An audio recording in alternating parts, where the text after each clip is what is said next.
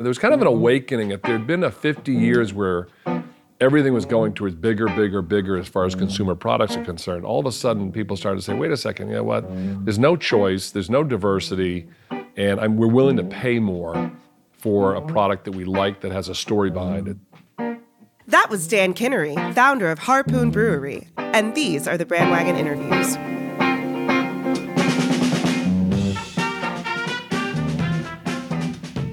All right, welcome to Brandwagon.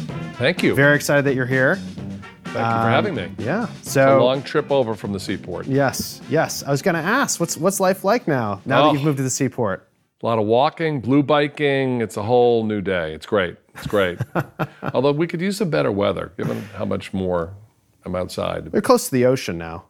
Close to the ocean. Yes. Notice it's cooler, but Yes. yeah, it's going great. Yes. It's going great. That area changes every single week. It's wild. I know, it's crazy over there. That's awesome, though. Yeah, it's great.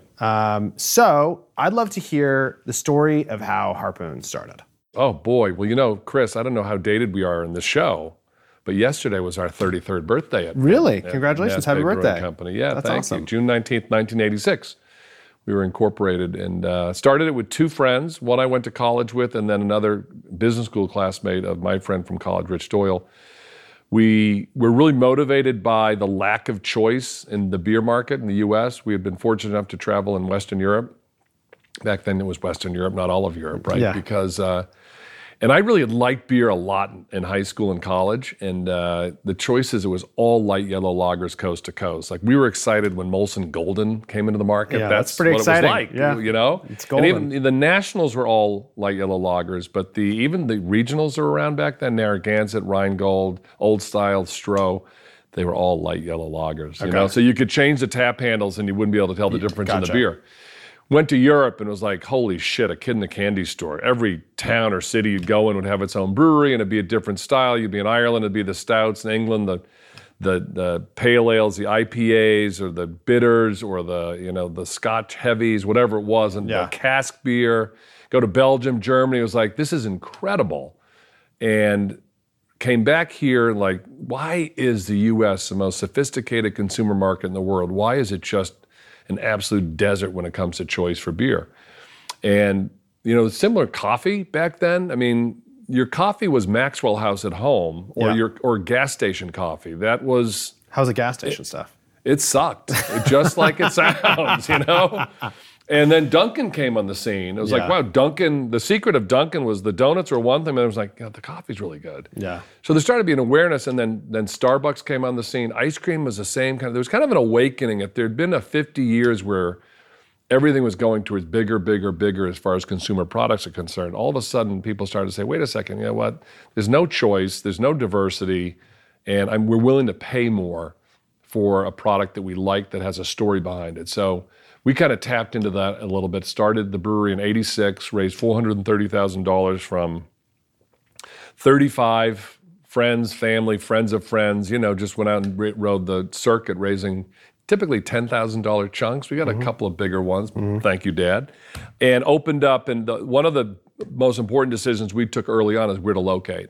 One of our founding visions was we didn't want to be, back then in the U.S., all the breweries were like in industrial parks out on the interstate. We wanted to be close to downtown because that's what we saw in Europe. Brewers are part of the community. And so we saw this old shipbuilding facility on the waterfront in Boston in a really dead part of town. Yeah. It didn't really even have a name then. It was just maybe the South Boston waterfront, but South Boston didn't even want to claim it. It was just kind of the Commonwealth Flats or down beyond Commonwealth Pier. And so it took us about 6 months. It was a delay getting into that space, it was very costly, as you know, from starting a company. When you're going through your founding capital and you're not producing a product yet, it's costly time, right? But so you knew from the beginning, like, we're going to do this, and how it's presented and where it is matters. Absolutely. The only space at our brewery that's been used for the same purposes since we opened the door is a tour room. Okay. And my partner, Rich, and I, with sledgehammers, knocked out the two double-thick brick walls to create windows down looking into the brewery. Yeah, Gotcha.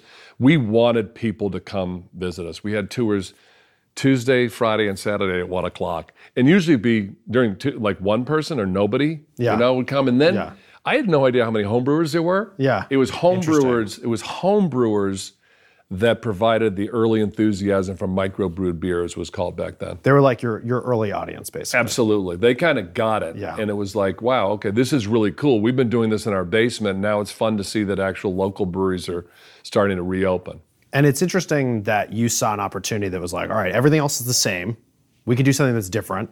We've gone to Europe. We've seen all these a million other options people don't know about. But now to make that statement, from the beginning, it was, we're going to be in town. We're not going to be in an industrial park. People are going to be able to come in. They're going to be able to get a tour. They're going to see the process. That's right. And that was kind of like putting the flag up for everyone who wanted to see what the process was Absolutely. like. Absolutely. That was foundational to how we wanted to do it, Chris. We wanted to be part of the community and integrate with our customers. I mean, part of the vision was in some German towns, the breweries right in the center of town, they've got a beer garden, and people bring their own containers. Yeah. There's this real personal relationship where I'm a big believer that it's a local business. Back in the day, educating people about, well, this is not Budweiser. What is this? Why should I care? It's like, well, beer's a perishable product. Beer has a shelf life a lot closer to milk than it does wine. Yeah. If you can get fresh beer is better beer. Yeah. So you'd say to people like, well, we're making this right here. You want to come down, it's being kegged on Tuesday. Come and have some, taste it versus the Bass Ale, which was a very hot product back then in Boston, if you can believe it. Come taste it versus Bass Ale, and we'll happily have that taste test all day long. And today, you have multiple locations. You have tons of different brands. Like, you have lots of events that you do. Yeah.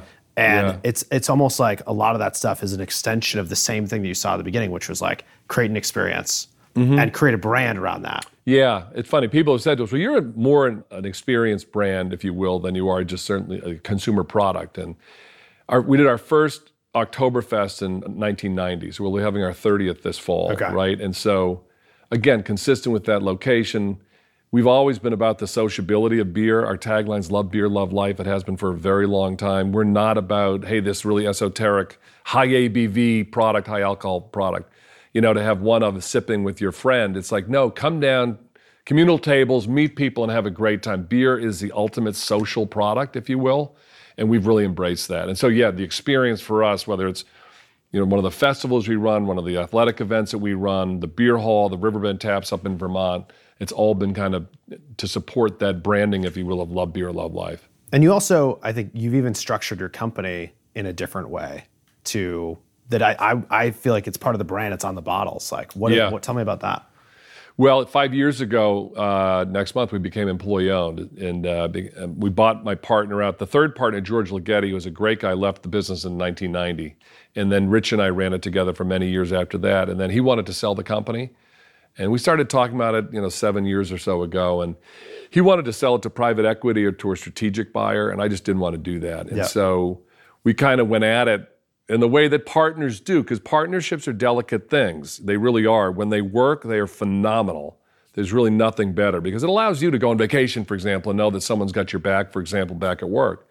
But when they don't work, it can be a tricky thing too. And so we were kind of going through a bit of a transition where a great partnership was stopping being so great. Yeah. And how do you manage that while at the same time you're trying to run a business with 200 employees? And facing a very important juncture, because if we sold the company, we sold the company. And no matter what anyone says, selling the company can mean a lot of different things. I was talking to a couple people this morning, and it's going on so much in our industry now. People are bringing in private equity money. Yeah. And there are a lot of wonderful private equity firms and people out there in the right time and place. They're wonderful. But I've just known too many people in the craft world, which is not necessarily your long hockey stick. Yeah. It can have a definite upcycle, but people are losing their businesses, and they're kind of being made to do things they might not have wanted to do as far as building their brand. And what do you think, just to go further down that a little bit, obviously, I know this world is as well in tech, and we walked away from selling the company a couple of years ago, and I've seen so many startups who think they're on that path where they end up realizing they enjoy the process, and then the way that they're structured causes them to no longer exist. Like, their only option is to sell. That's right. Two examples, again, from the conversation I had this morning. This woman had worked at two companies, one out west that had taken or sold to private equity in 2013, 14. They came in, they brought in the operating partner to run the business, who told them that they needed to start going after mainstream drinkers. Yeah. So Bud, Miller, Coors drinkers, which again, it's a huge market. Yeah. So you're PE, you're saying you go where the fish are, man. That's where you want to go. It's just there's no way that it's that simple. I mean, the Bud Miller and Coors folks are being pretty well served by Bud Miller and Coors, and for you to kind of come in and try to compete with a $400,000 marketing budget against, Anheuser-Busch with $50 million, whatever. Yeah.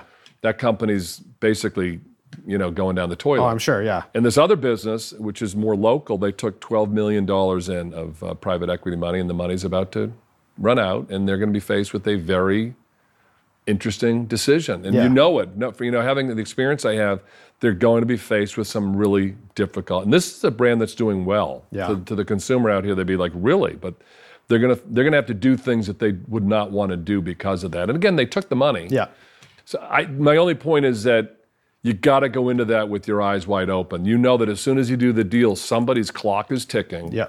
And that better be your clock, Yeah, too. it better be your clock, yeah. Yeah. You have to be okay with the timeline and what you're signing up for. That's right. And if you're not, and you have anything else you want to do, that's it. then you shouldn't do it. They shouldn't do it. Yeah. And so my partner wanted to. I had no interest in working for a private equity-backed company. Yeah.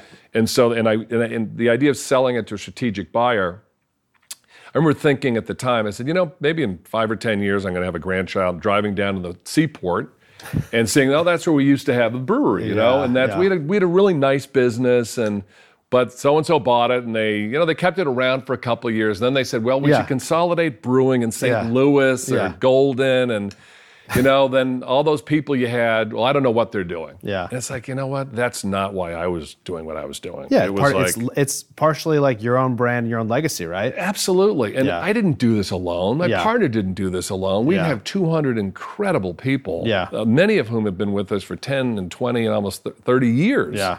That if there was a way that I could carve them into the deal and do this with them and say, and as far as succession is concerned, turn it over to them and kind of say, listen, I'm going to get paid. That's the way it works. People don't think with ESOPs you can get a fair price. You can get a fair price from an ESOP, and there are tax advantages to doing it. Yeah. It just means you're giving the company to your employees over time. So you have to deal with the succession plan that's really different than saying, hey, Chris is buying the company, he's going to run it. Yeah. You got to figure that piece out. Yeah.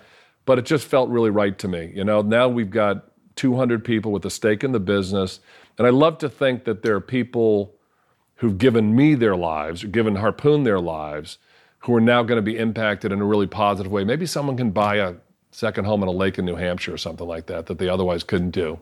That's amazing. How great is that? Yeah, it's amazing. How great is that, That's right? so cool. So, and I think there's another way to do it, right? And I think it's super awesome that you also have taken that and you've changed how you've structured the company to align it with how you want to grow. Yep. I'm with you on that one.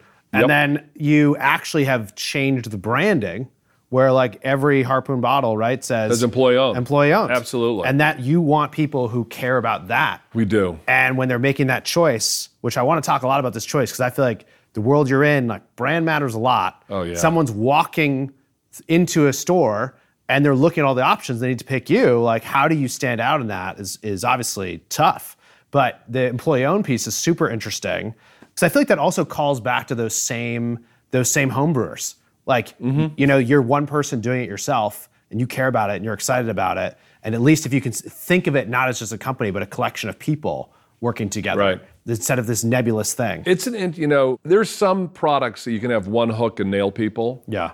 I think that's unusual. Yeah. It's usually a number of attributes with the product that build your audience, if you will, and employee ownership is one of them. Yeah. It's not what we lead with. Yeah. It's kind of foundational. It's an underpinning. It's for those consumers that want to get to that second or third level that really care, like not only, hey, how's this made? What are the values of the company? But what do they stand for? And for those people, and I actually applaud millennials on this. Millennials got a bad rap on a lot of things, which is unwarranted. Some may be warranted, some's not. Baby boomers are the worst generation in the history of mankind, by the way. That's my group. Yeah, Sorry as a about customer that. millennial, I think we're great. We're leaving you with We're all what, unique $20 and perfect. trillion of debt, among other problems.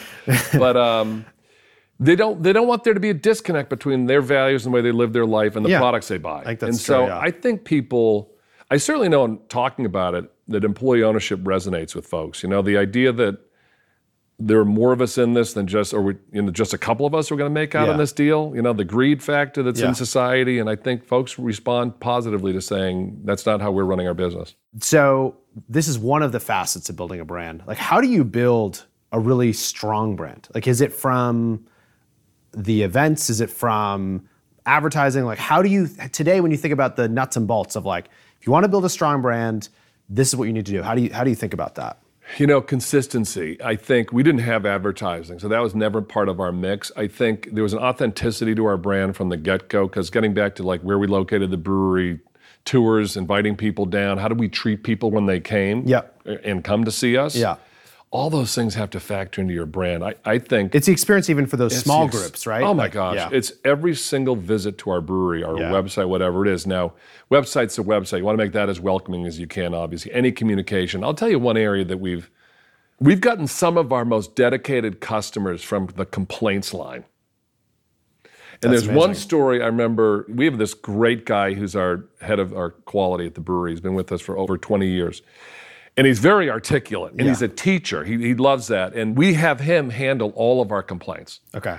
And so telling a story about someone complained, I don't know, this is years ago, about winter warmer. They got like 11 winter warmer in a 12-pack. Okay. Well, Jamie, whatever, contacted them, and we had a case of winter warmer delivered to their back porch. And that person went on to say they've been a lifelong fan. They met their wife at a Harpoon festival. They've had like parties at the brewery. It's just... and that's happened not to that extent, but time and time again. So what was their interaction like with us? Did they think we cared about them as a consumer? We weren't going to hide behind, we screwed up. Sorry, you paid for 12, you got 11. It was on us. But people understand if you say you're sorry and it's a human error. Yeah. And I think that kind of interaction, every interaction that you have with your consumer has got to be consistent with that love beer, love life, or the brand doesn't mean anything. And so in that case, you reach back out to them and you gave them more beer. You gave them more beer. So they're missing in a very one. personal way. Yeah, and you gave them more in a very personal way. And apologized. Yep. And the idea is not like, you're not trying to cut costs. You're not looking, in that moment, you're trying to create a super fan, right? Like you're trying to create someone who's... We wronged them. Yeah. We didn't keep up our end of that bargain, right? And so, we see this in life, right? They've done studies on it. If doctors just apologize when they make a mistake, how much easier? It's just... Apologize. Yeah. I think most people think about situations you've been in that could escalate, and someone just says, you know what? That was on me. I'm sorry. I apologize. Well, I think there's a lot of folks who often miss like the cost benefit analysis of those situations. 100%. They don't think about them as like, there's a person there who was planning on, in this case, like 12 winter warmers. But there's a person there who's having a really bad brand experience. And that's like a pretty small example. I mean, I'm sure I can think of many examples of whiskey where it's much worse. Right. And it really does matter. Like, you might be $2 worth of beer or less, and you're going to give them $30 or like $100 worth of time, or how does that scale? It's like, well, the way that it scales obviously is a truly strong brand with people who really care about it. Like obviously that was somebody who cared deeply about Harpoon before this, right? And what's the old rule of thumb? That you only hear from 1 out of 10? Yeah. So you think that there are 9 others that got short of that beer as well, who might have never bought it from us again. Yeah. So if you can create that experience with this other person, you can offset that a little bit as well. But it's just, I think if you just make a lot of little decisions the right way for your brand, it can go a long way over time. Because we've been at this now 33 years, which in the beer world, the craft beer world, is a very long time. Yeah. And so staying relevant to people, and it's day in and day out. You got to make those tough decisions. And sometimes as a CEO, that's one of my key roles. Like people will get caught up in the minutia, like we have an awesome CFO, but the CFO is not running the company. And so sometimes those trade-offs between short-term cost, long-term benefit, other people don't see them as clearly, or they want to actually be empowered by you or by me to make that right decision and treat the person the way they would want to be treated if they were a consumer. And you say, do it. Yeah. I think it's just so interesting because building a brand, it can be so complicated and confusing because you keep making these investments that you can't really see the results often, but you know it. Like in my experience, it's been like, it's always qualitative. Like it's that person we've had exactly the same thing where people are super upset. You actually get on the phone with them and you walk through the problem and you help them solve it. You spend a ton of time and they're like, they become your biggest advocate. That's through right. that. How do you measure that? Like how do you scale that? Like values, the way things are set up, the culture of the company. It's really interesting because it's just one of those things that's so important. Like I feel in general, brand is more important than it used to be. I mean, in craft beer, it seems like it's more important than it's ever been. Yeah, we've been talking about this too, because, when we look back, we introduced IPA in 1993, first IPA in the East Coast, right? And people were like, this is way too hoppy, this will never go, what whatever. Is this it was thing? off on a roll. And we probably had about a 20-year run. And this is all hindsight, okay? We didn't think it was easy at the time. We thought, But between IPA and UFO White and the string of seasonals, et cetera, it was a pretty straightforward business to manage. And in our industry, at least, we have traditionally been probably powered by production and sales. Okay. Where, you're really focusing on, we built a brewery, we wanted a location, wanted to make our own beer, so we've been focused on making great beer since we started. And then it's like, let's get some great packaging and design work and then just get our sales guys and get it on the shelves. It's going to do fine. And you know what? Other than for like 2 or 3 years in the late 90s, that worked pretty well since the early 90s until like 2013, 14. And then the world changed because we went from 2,000 breweries in the country to almost 8,000 breweries in the country. Wow. And we went to this hyper local, and so all of a sudden, if you just do the math, if you think there are 7,500 breweries in the country, every one of them is making like 5 IPAs. Yeah. Then the math skills, what was that? 37,500 or 38,500 IPAs in the country? Yeah. I mean, it's like holy shit. Yeah, that's crazy. Okay, so we're the first one on the East Coast. Yeah. So it's changed. And so for us, having been that production and sales, we've had to, and when you said, what is marketing at Harpoon, until about 5 years ago, well, it was design and it was activation. It was design and then it was festivals, promotions, fundraisers, road race, Harpoon Helps, et cetera. That's what it was.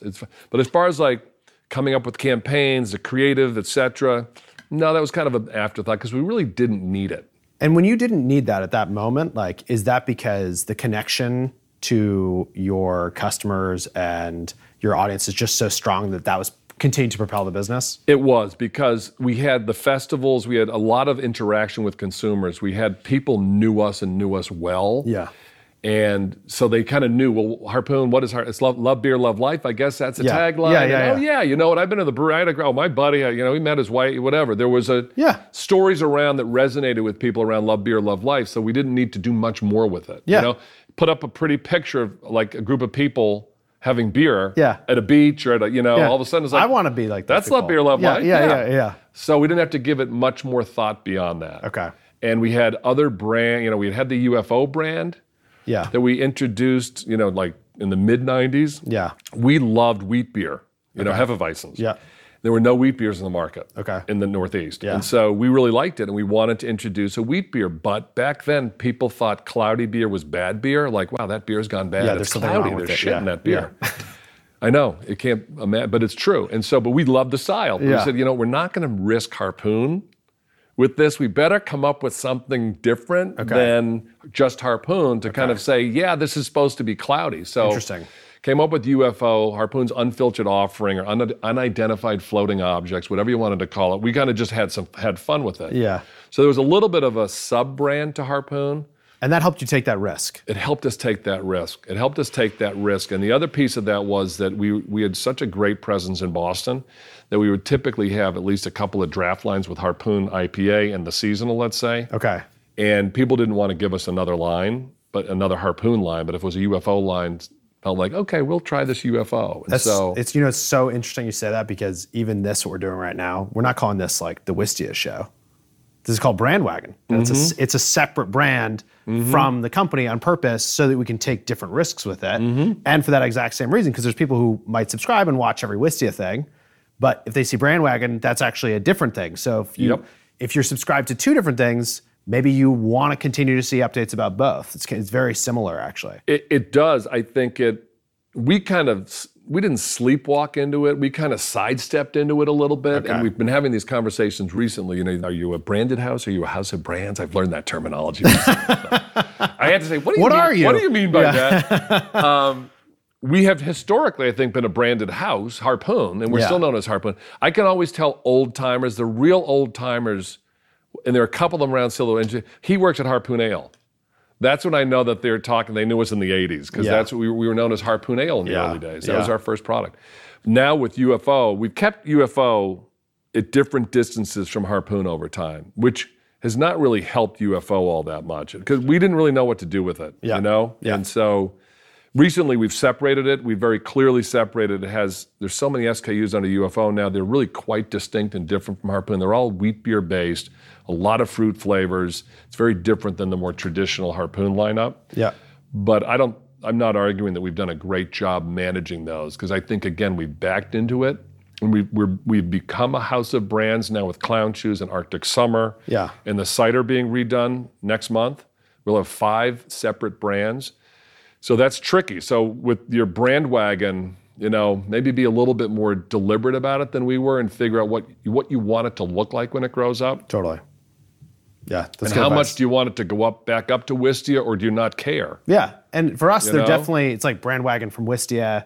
It's its own distinct thing. And we want people to value it as its own thing. And the hope is that someone will look at it and say like, yeah, I do like this. I want to keep getting these brand wagon things. Right. And if they don't, that's fine. And if they do, we can build it into a bigger audience and its own brand and its own, you kind of like, what the brand stands for and what comes with it. It's a great name. Yeah. It's a great name, We have like limited amount of research that we've done like with cider and seltzer, interestingly enough, is that cider consumers don't think of it as a positive that their cider's made by a brewery. Interesting. Which I get. I mean, I get, okay, so we have expertise putting great liquid in bottles and cans. Okay. But then they get back into the mysticism of the sourcing and the orchard and all that kind of stuff, and they're thinking, and what they at a certain level just associate is, well, it's going to be heavier.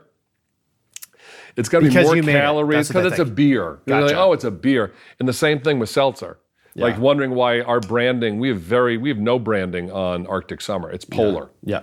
With, it's made by Mass Bay Hard Seltzer Company. We're Mass Bay Brewing, that's where the name comes from. Yeah. But it's not branded Harpoon or UFO or any beer at all, because again, consumers wanting seltzer, they want something lighter, cleaner, more natural, low carbs, low calories, and they don't think of beer as those things. Okay, so you have a bunch of different brands at Harpoon. Can you walk me through what they are? Yep, absolutely. Well, Harpoon, original, UFO, started in the mid-90s. We purchased Clown Shoes 2 years ago. We introduced Arctic Summer, a spiked seltzer, last month in May of 2019 with Polar. And then we're rebranding our cider, which has been Harpoon Cider for 10 years. It's coming out next month as City Roots Craft Cider. Okay, so you have all these brands. 5 brands as of next month, yeah. And why isn't it just one? Great question. Sometimes I wonder that myself. And we've had some interesting conversations about it. Like, could it all be under the Love Beer, Love Life umbrella, which has been Harpoon? Well, then what cider? Cider's not a beer. Hard seltzer's not a beer. I think the short of it is, Chris, they speak to different consumers. The Clown Shoes consumer, the work we've done, is really a pretty different person than the Harpoon consumer. Much more adventurous in craft, kind of into that more esoteric style of beer that you can't find every place. Cares more to have a beer that others don't have. Harpoon is about bringing people together. It's a different consumer in that regard. UFO is similar, and it's fruitier flavored, lighter beer, skews a little bit more female. Arctic Summer, this is a whole new category for us. It's a different consumer again. It's a little bit of overlap with the better for you, healthier segment, but we're partnering with Polar, the 130-year-old leading seltzer maker here in New England. And so this is more about the Polar branding, if you will, than it is a Harpoon branding. So it's a standalone product. And then final one is rebranding our cider. We've had a great cider for 10 years, all natural, less sugar, carbs, calories than really any cider out there. We've loved it, but we've done nothing with it.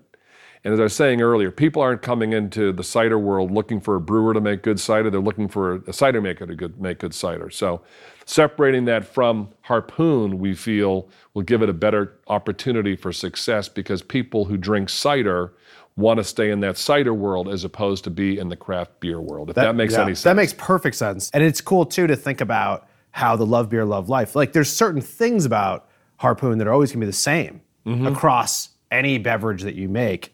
And they're like brand promises, basically. That's right. That are all tweaked, but for different consumers, right? And we have kind of the umbrella mission or purpose now is to make great drinks to bring people together. Cool. So we've modified it to kind of say, hey, you're doing cider and seltzer now, but what are some of those themes that as a company, like with you guys, I'm sure there's similar things with, Brand Wagon and Wistia that'll always be the same. Yeah. And our approach to the market, the way we conduct ourselves, what we want our brands to do. Yeah.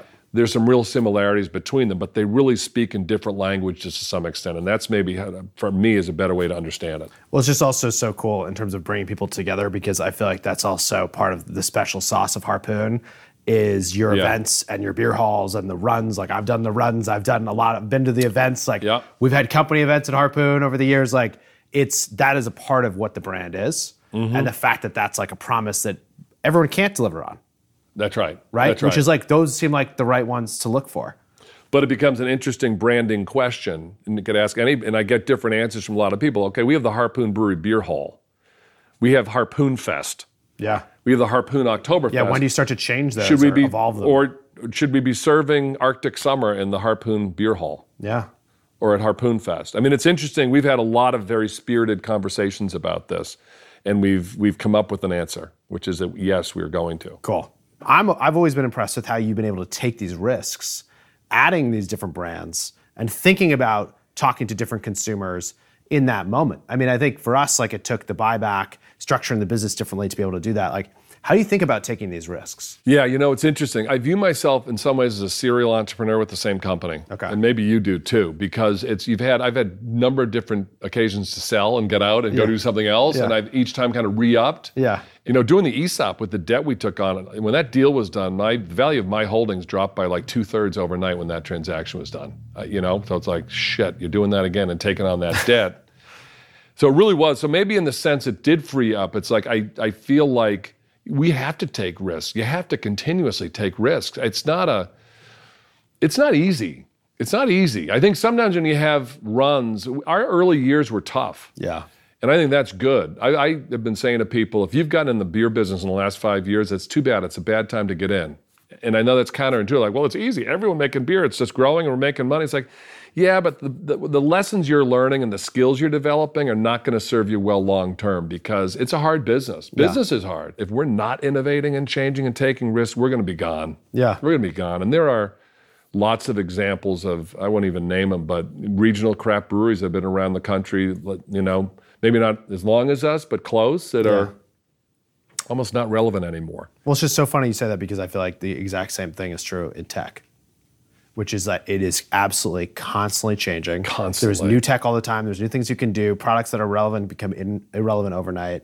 And it's one of the things that we've seen, like, wow, having a brand matters because people will stick with you and they understand what your values are. They can take a guess at what you're doing next. But yeah, it's always about continuing to take risks and pushing yourselves. And I think that's a key job of a CEO as well, because other people are doing specific jobs and they can't always be lifting up their heads and kind of trying to look over that horizon and say, we're going to take that risk. Yeah. And they kind of look to us to do that. And so tell me, so you started to diversify the company. Yep. You're a company of brands. So House of Brands. That's a term I just learned it. Okay. I'm trying to appear sophisticated. Like so I know you're what I'm talking about. You're a house of brands, and you start adding on these other brands. How do you think about? I mean, we've done them deliberately. You know, each one kind of has a story. We bought Clown Shoes, right? Yeah. So 2 years ago, so in 2017, we were approached by a banker, actually, kind of sent, Pat, we want to send you information on this company. And so I'd heard of Clown Shoes. I'm like, yeah, you know what? We're kind of busy, and said, I don't think we're that interested. And then he persisted. I said, okay. And our CFO took a meeting with them and said, they were pretty good. And then I got a call from Alan Newman, my old friend who started Magic Hat up in Vermont. And Alan said, I like and respect Alan a lot. He said, these guys, they're good guys. I've gotten to know them via phone relationship over the last year, and I really like their brand. I like their brand with you. Interesting. And I said, Alan, you recommend I talk to someone, I'll take a meeting with them. And so we met, and we had such a great meeting with Greg Berman, the founder and owner of Clown Shoes. He wanted to sell to us. So to get back to employee ownership, he wanted to sell to us because of our employee ownership and the way we ran our business. Wow. So he said, we're talking to a number of different people, but I love the way, I respect your brand, and I love the way you run your company, and I really would like to work out a transaction. And we had plenty of debt from the ESOP, so we could not be the high bidder. Yeah. And nor could we structure this thing that was entirely favorable for the seller. We'd say, listen, we can do some up front, but the rest has really got to be kind of an earn out, et cetera, et cetera. It's like, that works for me. And I got to tell you, a year and a half later, it's been terrific. So that's been great. That's and awesome. Clown Shoes was way more of a, esoteric, crafty craft brand as opposed to Harpoon's kind of a mainstream craft. Yeah. And so there was very little competition and overlap between the brands. So it just kind of worked for us. And you told me a story once about how you were working with Clown Shoes and working with Greg, and they trying to find a space for their brew hall, right? Yes. And, right? And yes. I feel like I thought this is a really interesting story around like taking some pretty big risks in the name of like building the brand, I'd love to have you share that. Yeah, and we're still in. I mean, this has gone on. It's moving forward, but it has been I think it's actually moving like it's moved partially because the developer of the property is actually having a few delays too. Okay. But it is moving forward. Just before I came over here, I poked my head in and got an update on it. This is to build a retail outlet or restaurant beer hall for Clown Shoes. And so we have a site selected in Boston, and we're working with the developer on that. And the interesting thing is that we discussed was how the risk profiles change between Greg and me in this. Yeah. And how you think, okay, Greg sells his company, and now Clown Shoes is part of somebody else. And that new entity, Mass Bay, we're willing to take on the risk of financing and opening this thing. And you'd think he'd be like, yes. And he was really go slow and very, very concerned about it. Yeah. Both from he wanted to make sure financially it was a good deal, which is great. I said, Greg, I appreciate you being concerned about that. That's wonderful. You're a team player. You should be. If we get comfortable with it financially, you should be comfortable with it financially. What I would need you to focus on is making sure we're developing the brand messaging there the way we need to develop brand messaging. So I'm still hopeful that we will have something in 2020. Gotcha. Yeah. But the idea there is build this new beer hall, have it be a statement, right, about Clown Shoes, the brand. Shoes. So it's a bigger risk than they ever would have taken before. Yes. And you've also talked about the market having tons of competitors and you all having debt because of the ESOP. From my perspective, I look at like some pretty big brand risks that you seem to, that's almost like, that's business. Like that's what we have to do. That's what we have to do. Yeah. Yeah. I think if I'm not in that place, I need to leave. Yeah. I do. If I start to be in the harvest mode, like, oh shoot, I'm kind of close to retirement, or I can't take that risk with this investment of mine, I need to leave because we have to take those chances, you know? And we would never want to do anything like that would truly risk the company. Yeah. You know, you try to run your business so that if you're going to take a risk, you're never risking the whole show. Yeah. You're going to risk losing some money potentially, but you have to trust yourself. You've been doing this for a long time. You know how to make these calculated risks. Chances are you're not going to lose money on it. Or if you do, it's going to be a smaller amount than would cause you too much difficulty. Yeah. It's just so interesting because I feel like you're talking about whole new lines of business, basically, building a brand up from scratch, having people hopefully connect with it. It seems like it's also similar in terms of the early customers being those home brewers probably are the same types of people who would that's who Clown Shoes appeals to. And was, right? Like they're home brewers who like started doing this. And that's normal risk. Mm-hmm. But I think that's actually really hard for people to do. I mean, we talked to lots of people who are terrified that they want to, we need to make a new front page video. What are we going to do? Mm-hmm. And the scale of the risk is so different.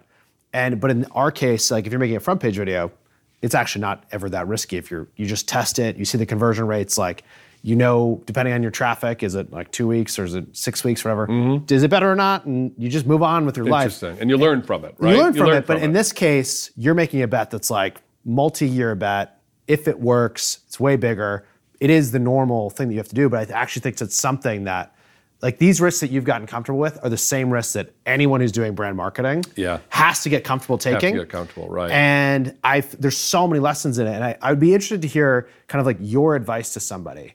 Someone who's starting, someone who's thinking about taking those risks, like how do they do it? Like, get good people around you.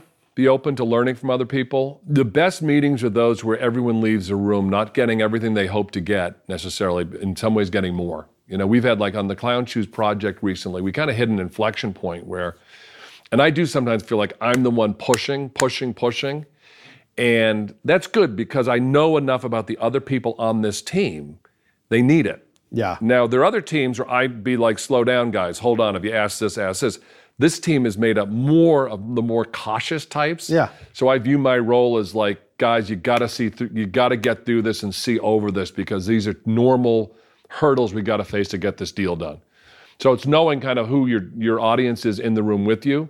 But everything in life is a risk. There's no certainty. So making a decision, then executing well and learning from it, as you just discussed. It's like, do you think you've made more mistakes or right decisions in your career? I mean, I might say fortunately, the bigger decisions I've made have been good ones, but I'm sure I've made more mistakes. Yeah. Quantitatively, I'm sure I've made more mistakes than I've made the right decisions, but the big ones have typically been good.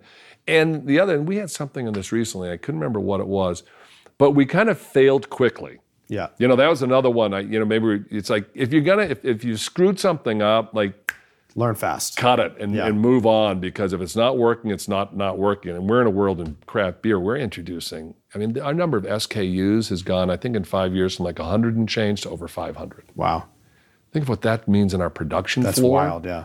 And it means, and I'm thinking, I'm starting to formulate thoughts for 2020 about like a radical parsing of some of these SKUs. Like, kind of get out ahead of it. If I feel financially that we can do that, I think we'd be doing our consumers a favor.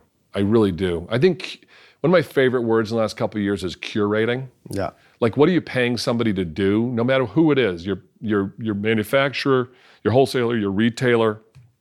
I want you to curate a list for me. Like, if I'm coming to a restaurant, you're trusting them. Yeah. You're trusting them to kind of put a menu together, to buy the right kind of food and curate something for you.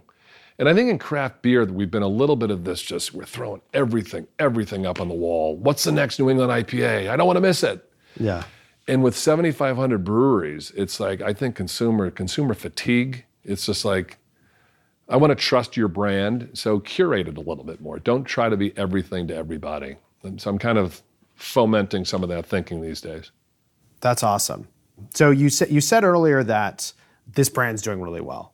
Like, how do you know that a brand is doing well? For you, is it just the is revenue? It growing? Yeah, do you look at other things? Like, how do you look at the strength of your brand? How do you measure Well, one thing would be revenue growth, CEs. You're hearing from the trade about how it's doing versus the competition. Like, we introduced Rec League earlier this year. It's awesome. And Rec League is doing well. We have a strategic objective to develop a flanker, another year-round product in our Harpoon portfolio that does well. Yeah. We have IPA as a year-round. That's it. Yeah. We've tried with a number of different brands. Our seasonals in the Harpoon lineup do well. Our mix pack does well. But we really would like there to be more year-round support for IPA. So it's like, we need to develop something. And this came together over a couple of years with R&D on the brewing side to try to come up with something that was the better for you category that really tasted good. A lot of different iterations and test brews of it. It was like, I call it the Elton John, Bernie Taupin thing. I don't know if you've seen Rocket Man, the movie, but I haven't seen it yet. They did the 2-room thing years ago, and the movie was, But Elton would write the music and Bernie would write the lyrics completely separately. And then Bernie would hand Elton the lyrics and say, write a song. Yeah. And a little bit in brewing, it's like you have the production side and you have the marketing side. Yeah. And when they work together beautifully. So the marketing folks were thinking about, we really want something, what could be a fun thing in the Harpoon lineup in this better for you category? And they came up with this Rec League idea. And the brewers were doing all these test brews on it too, and we came up with a great kind of product together. And we're just hearing really good things about it, and it's selling well. So we don't have enough resources to do some in-depth consumer research and to find out too much behind that, but the word on the street from wholesalers, rate of sale information is all pointing in the right direction. And that's not always the case. Sometimes it goes the other way. Yeah. But so for you, success is like building a strong brand, getting it out there, and that just correlates directly to revenue. Yeah, and again, in this case, this is just one product in the Harpoon portfolio, right? So everything, and again, the Rec League name, Love Beer, Love Life, it's all got to play up into supporting that Harpoon brand in this case, right? And different, if you saw the Clown Shoes lineup, and whether it's Zen Garden or The Exorcism of Rich Ackerman, all these names that kind of go into this crazy Clown Shoes portfolio was the same kind of thing. So it's all these different, the most important statements we can make to support our brands are the products. Gotcha. It's not necessarily a marketing campaign so much as it is does the product. Like if we were to come out with, just a beer that made no sense for Harpoon, in the Harpoon portfolio, like really getting behind a 13% triple IPA, and that's everything to us. Well, how's that Love Beer, Love Life? How's that about sociability? Like it'll start to fracture the brand a little bit. Start to fracture. So the products have got to support the brand, if that makes any sense. So you've talked a lot about brand risk. What was one of the first big brand risks that you took that really convinced you this is how you should be scaling? Well, early on, I remember one of the first articles that appeared in the Globe about Harpoon Ale. Our brewer was interviewed, and he described it as having like taste of clove and banana. And we went nuts because back then, clove and banana in a beer was just people like, what is your banana beer, But then we decided we wanted to get into the seasonal beer business. And there are no seasonal beers in this market. I know this is hard to imagine, but there was not one. And so we wanted to make a winter warmer. And it was spiced with nutmeg, cinnamon, orange peel, and chocolate. And it was like, what are you doing with that? I mean, that's just a bridge too far. And we introduced it in 1988. So the second year really of full brewing for us. And the response was kind of tepid at first, but like, what is this? And then it was just excitement and overwhelming acceptance. Like, holy shit, we didn't know we could think about a beer like this. And we are still, this will be the 31st year that we are selling Harpoon Winter Warmer. And that was a real risk for us. So we want to take the Harpoon brand in that direction of expressiveness on the brewing side. And it turned out to work out really well. That's amazing. Another fun one, is we hit some rocky times early years. And my partner, Rich, to his credit, said, if we're going to go out of business, we're going to have a great party. And that was where the first Harpoon Oktoberfest came from. It was like in 1990. It's like, you know what? We've brought people down here, but we want to at least have an Oktoberfest party if we're going to go out of business. That's amazing. And 1990 held 2,000 people came, and we made money. Yeah.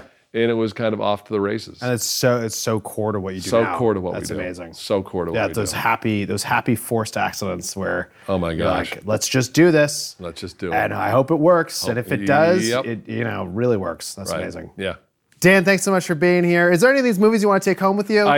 Ferris Bueller's Day Off, absolutely. Okay. I could take a lot of these home. It's yours. I hope you have a VCR player. We still do, which is kind of embarrassing. That's where our family movies still are. Wow, that's incredible. Well, we really appreciate you being here with us at Brandwagon. Hope to see you soon. Thanks for having me. Yeah, great to see you.